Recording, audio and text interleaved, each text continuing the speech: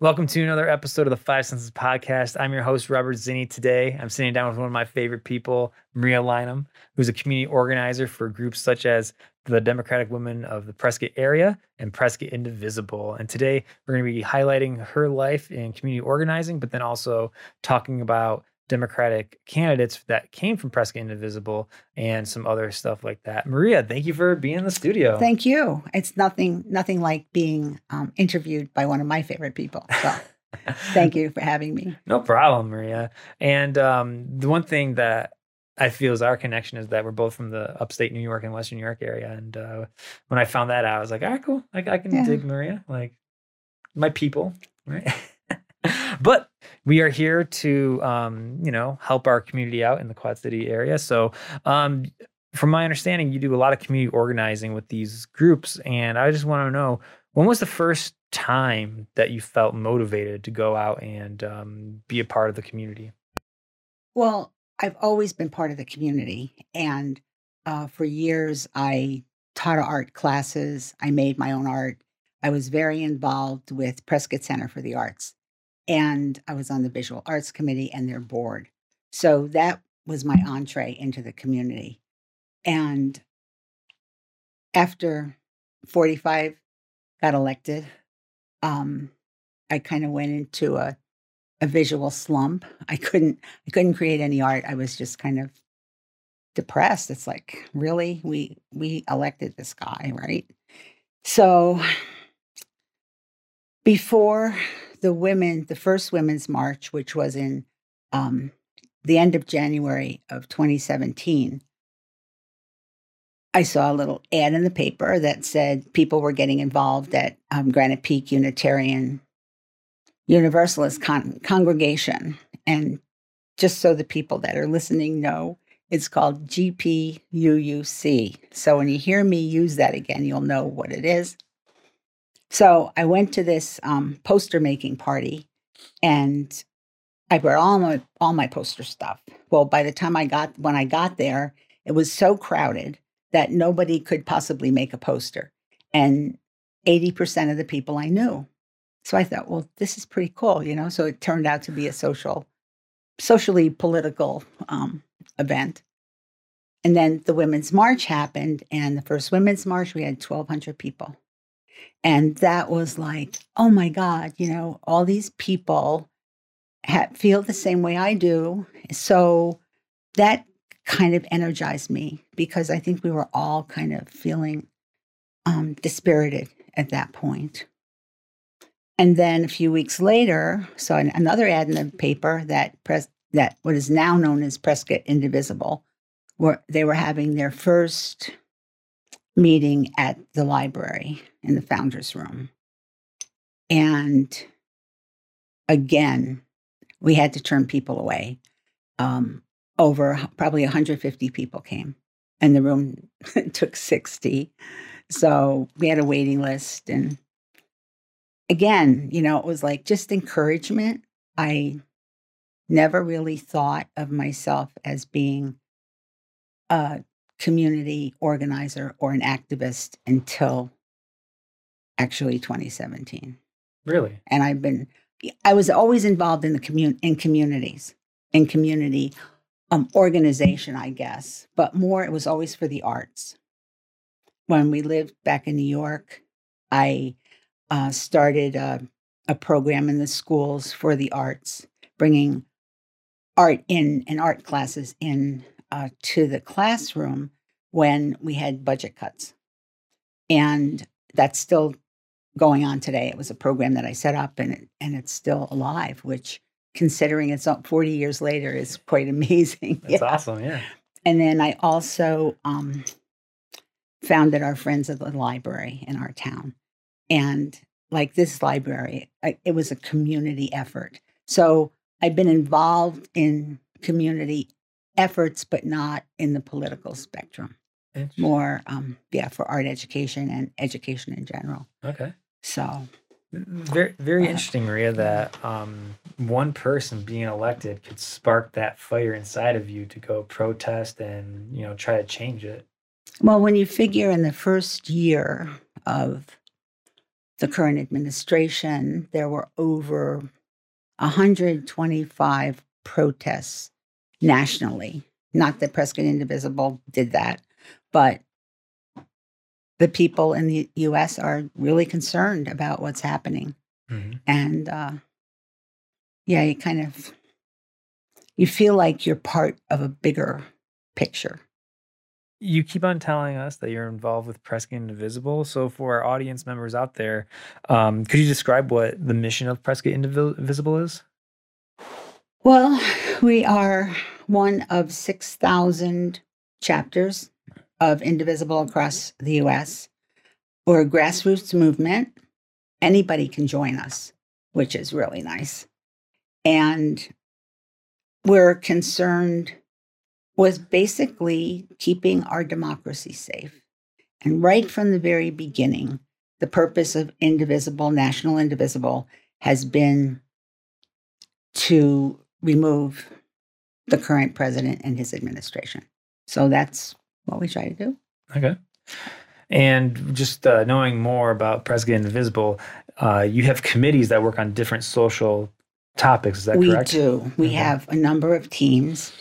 We have our immigration team, education, environment, communication, voter education. And then we have a group called the Peacekeepers. So if we have a protest, they're the ones that liaison. They liaise with the police department and make sure that we are safe. We have a really good team. And one of the things that I started when Indivisible, actually Prescott Indivisible was formed, I do what is now a biweekly newsletter called Persist and Resist. And it brings the community together. And Prescott Indivisible, we've become a collaborator. We work with other organizations that have the same concerns that we do.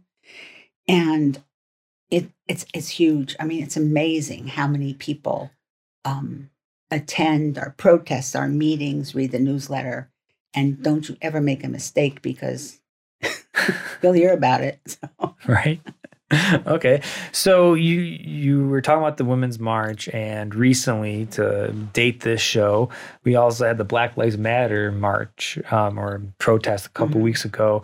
You were there. I was in Colorado doing my little adventure. How was that? Because there was a lot of like misinformation in my mind about like what was going on, about like it was Antifa, but it was really like 90% Prescott people, right? Yeah, I would say 100% Prescott people. Nobody was bussed in. But let me just start by saying, because of family health issues, I was under quarantine. So I could not join the protest per se, but I stayed in my car. I had my little black banner and my sign. And it was peaceful. It was organized by students. So it gave another dimension that we miss, because we've tried very hard to be inclusive with the younger community, but their work and school precludes a lot of social activism or political activism. So this was the first time that students came together and pulled our Black Lives Matter protest or march together. And they got again, it was the first time most of them had been involved in any kind of protest action.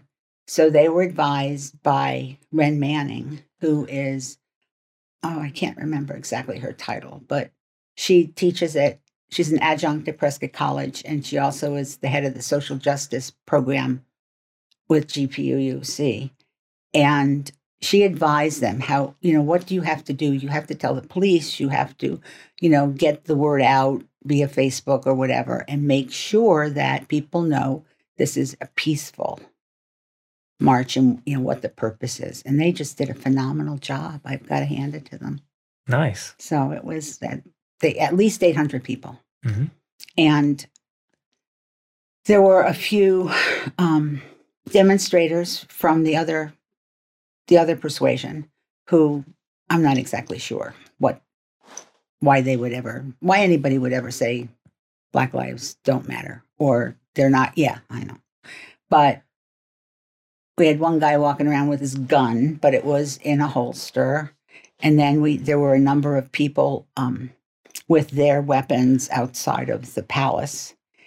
And they said that they were there to protect the businesses of Prescott. But what can I say?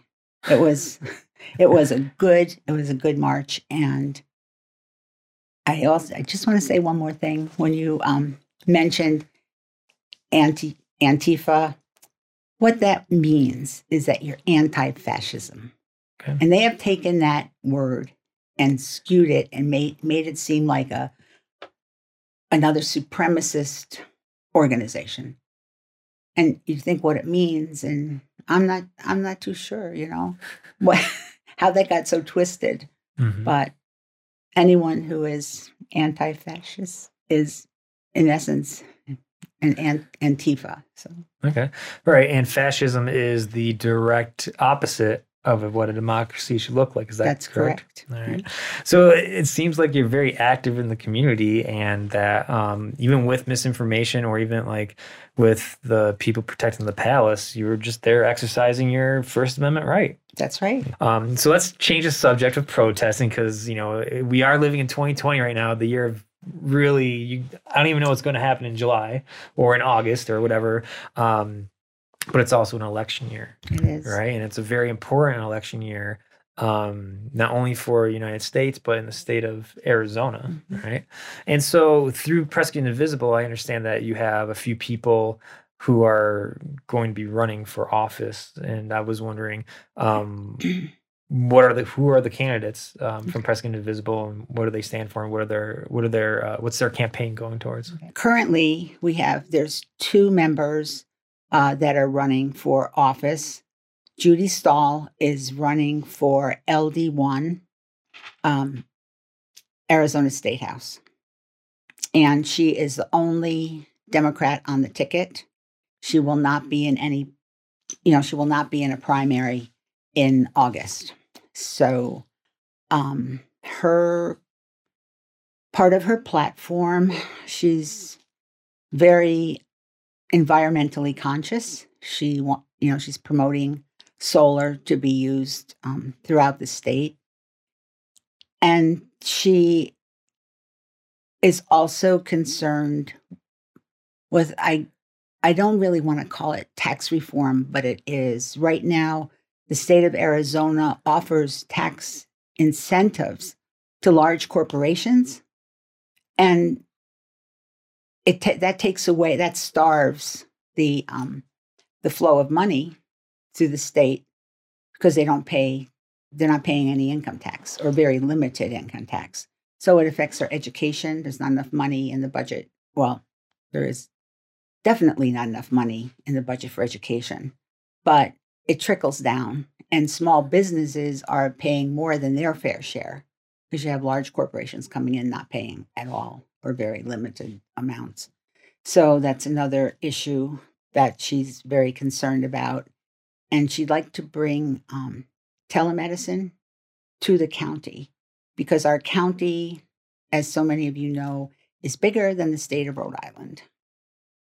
And there are areas that are inaccessible, that don't have any kind of medical support. So she's encouraging that. And the biggest thing I think on her agenda really is supporting education. It's just huge. I mean, we're starving, and our kids are suffering from lack of funding in the classroom, and teachers, as you know, because you're a teacher, or there's just not enough. There's not enough money. You take money out of your pocket to provide for your students. And I've probably forgotten a few things because it's extensive. I suggest that you go on judystahl.com and excuse me, she has her platform questions and answers. And she's also looking for volunteers. So if anybody wants to get involved, go on again, judystahl.com and click volunteer or donate. and help her out. And then the other member who is running for public office is John Lutz. And he is currently the chair of the Yavapai County Democratic Party. And he's running for Yavapai County Board of Supervisors in District 1. And his website is Lutz and then the number 4, BOSS, I believe.com. And they're both on Facebook. So John has a number of concerns also. He's, again, a huge proponent of solar. And we've talked at various times, Yavapai County potentially, we could have, maybe we could have our own grid. I don't know. He doesn't know either, but it's something that is in the back of his mind. And then he's concerned about animal rights. You put a highway in, make corridors available so the animals can cross. Otherwise, there's going to be mass slaughters on our highways. It's a big problem. And he wants to fund more fully our county libraries and also the parks and recreation. So again, a lot of it's for the kids, but a lot of it's for the older population too, because that's where you go. If you're in an outlying district, the library is like the center of of many of the smaller towns. And then he's also not in favor of building the proposed jail at this time. And that's a whole other issue. The current Board of Supervisors raised our property taxes to fund a jail that had been voted down twice by the citizenry of Yavapai County. Really? Yeah, really. Okay. So that's a whole different thing. And we'll be hearing a lot more of that, I think, in the election. Okay. So is the jail going through, or is it? The jail's already, they've budgeted for the money for the jail, but it hasn't been spent yet. Right now, I think they're spending money on architect's plans, and it's in the infancy. Okay. Well, I think it's beyond that.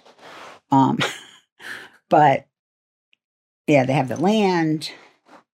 They know what they need in the jail, and I don't know, especially now when sales tax is lower, and the county has over $500 million.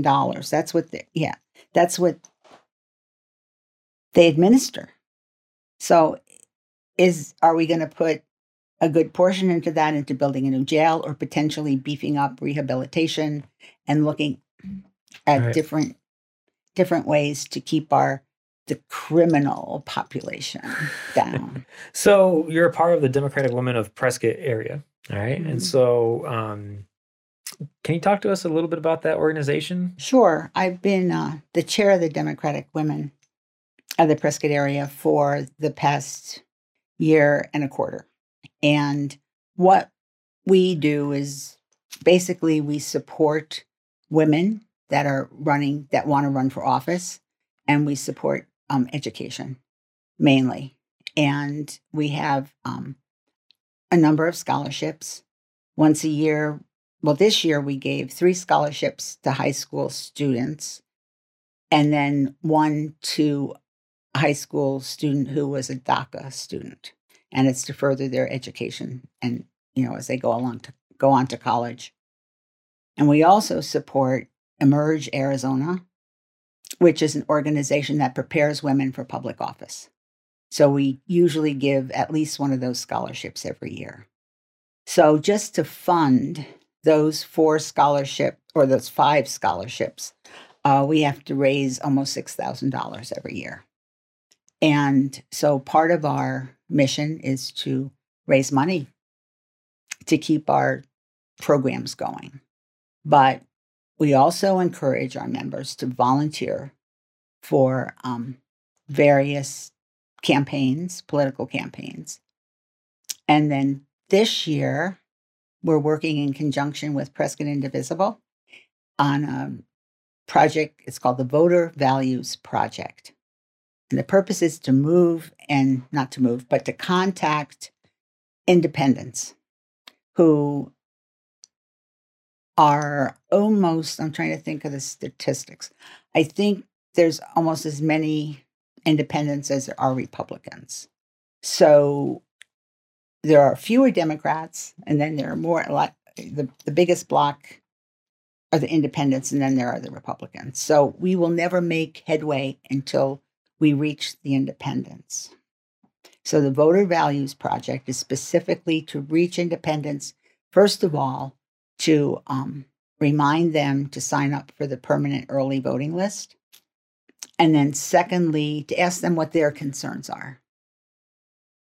Because it's only by finding out what the problems they see facing us that our candidates can address them.